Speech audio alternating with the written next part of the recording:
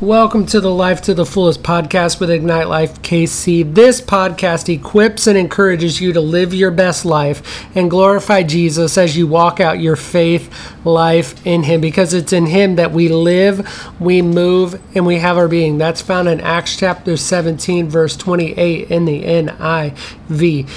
You see, I really believe that Jesus wants us to have life to the fullest. You've got to look at His words to us from John chapter 10, verse 10 in the Good News translation. The thief comes only in order to steal, to kill, and destroy. I have come in order that you might have life in all its fullness. And I want to welcome you to the sixth installment of our Summer Book Club series. Last week, the theme was Don't Pray Away. This Life to the Fullest podcast is growing every day, and we now have 970 downloads of this podcast. We have over 1,000 followers across all of our social media platforms, so you can be sure that we are growing every day, everywhere that Ignite Life KC is present. So don't forget to click the links in the description box to follow us on our social media accounts today. The goal of the Ignite Life KC Life to the Fullest podcast Summer Book Club is to give you a synopsis of the Draw the Circle devotional by Mark Batterson, and we're going through it to equip you to see God's miracles come in your life and in the lives of others too. It's my hope that each and every one of you enjoyed going through the Ignite Life KC Life to the Fullest podcast Summer Book Club with me, and it would cause you to grow and to flourish in your walk with Christ and with others. I got to note, before we move on, I've got to note this.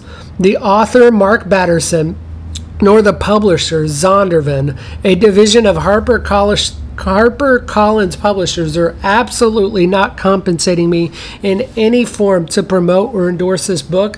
And that said, if you want to get this book, click the links in the description box and get this book in your life today on your favorite downloadable reader like Amazon or Apple Books. So let's get into it today. The theme of today's podcast episode is Write It Down. That's Habakkuk 2 verse 2. It says, write down the revelation. And here's what Mark Batterson has to say about the matter. I have a handful of sayings that our staff can recite from memory because I repeat them all the time. One of them is, the shortest pencil is longer than the longest memory. That's why I keep a prayer journal. So that's kind of the theme of what we're going through today. Keep a prayer journal. That's what I want to encourage you to do today. If you don't have a prayer journal, get a prayer journal, because it will change your life and the lives of other people around you. So, I have a handful of sayings that our staff can recite from memory because I repeat them all the time. One of them is this: the shortest pencil is longer than the longest memory. That's why I keep a prayer journal. I said it before, I'll say it again. Journaling is one of the most overlooked and undervalued spiritual disciplines. In my estimation, it's on par with praying, fasting, and meditating. It's the way we document what God is doing in our lives. In Habakkuk 2:2, the Lord states, write down the revelation.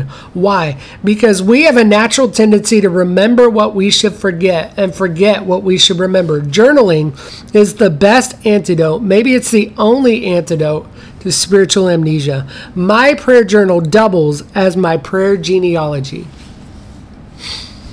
I can trace many of the blessings, breakthroughs, and miracles back to their Genesis prayers. As I look back through my journals, I'm also able to connect the dot between my prayers and God's answers. Connecting those dots inspires my faith like nothing else because it paints a picture of God's faithfulness. Batterson only tells two stories in this devotional for today. His and the story of Kimberly, one of the congregants, in a section he calls Journal Like a Journalist. Kimberly is living her dream, but like every dream, it took a prayer and a lot of patience. During our sermon series on the Circle Maker, she went back through dozens of her journals through the past decade. As she retraced her steps, she saw the hand of God on every page. Kimberly's prayer genealogy started in 2001. As a college senior, she penned this fragile yet faith-filled prayer. Dare I ask for my dreams? Dare I see the imagination of the soul? Dare I risk? What if I ask and receive? So then I risk. I ask of my King, may I impact others with news and knowledge. On one of these pages, she circled Psalm 37:4. Delight yourself in the Lord, and he will give you the desires of your heart. This was a critical promise at a critical time. On November 4th, 2003, she wrote out this prayer. Where do you want me to go? Where can I represent you? Where is your will? Tug at my heart. I am willing and waiting. Fast forward to April 15, 2004. After numerous dead ends, Kimberly finally got her first break working for a small news bureau during the graveyard shift. Her first night as a full-time journalist was the day Hurricane Katrina hit. As awful as those overnights were, turns out those overnights were the best thing to hone my journalistic skills. This was also the height of the Iraq War, so everything was happening overnight. I got to see how the early morning shift can set the agenda for the entire news cycle.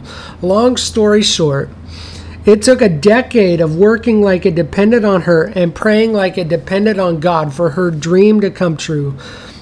But because she journaled her prayers, Kimberly is able to look back and see how God determined her steps. God's fingerprints were on every page. I'm the granddaughter of farmers. One of my grandmothers only got an 8th grade education because she had to leave school to help out on the farm. She was told, all you'll ever do is milk cows. Now her granddaughter works at the White House.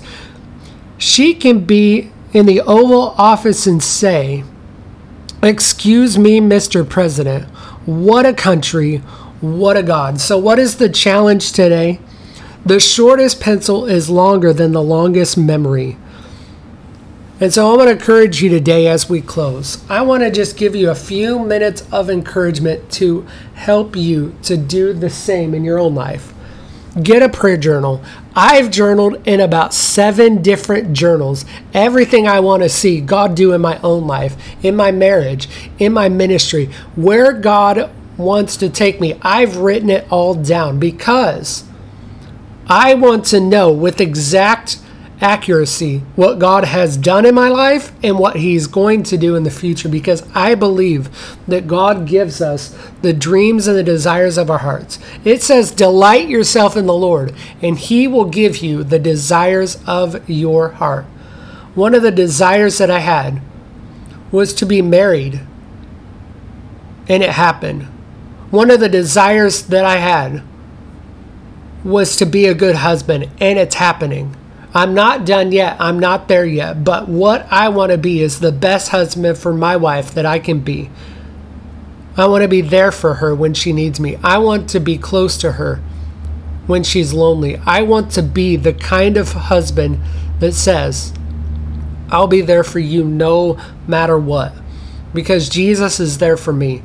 And so what I want to do in my ministry, well, we'll talk about that later. I have so many things that I want to do. I can't even cover on this podcast episode, but stay tuned because we're going to be talking about some of the dreams and the desires that we have. And lastly, what I want to do in my life is to be the best husband, father, and spiritual leader for my home that I can be, because that is the most important thing that I can do, is be the kind of person that God wants me to be, that desires. And I have a desire to be the best husband that I can be, first and foremost. It doesn't matter what I do in ministry as long as I run my household the way that God wants me to run it. And so that's what I want to do with my life. So I never like ending a podcast episode without giving you the opportunity to say the salvation prayer. So say this salvation prayer with me today. Say, Dear Jesus, I believe in you and I give you my life. Thank you for your life, your death on the cross, and your resurrection from the grave. Fill me with your Holy Spirit.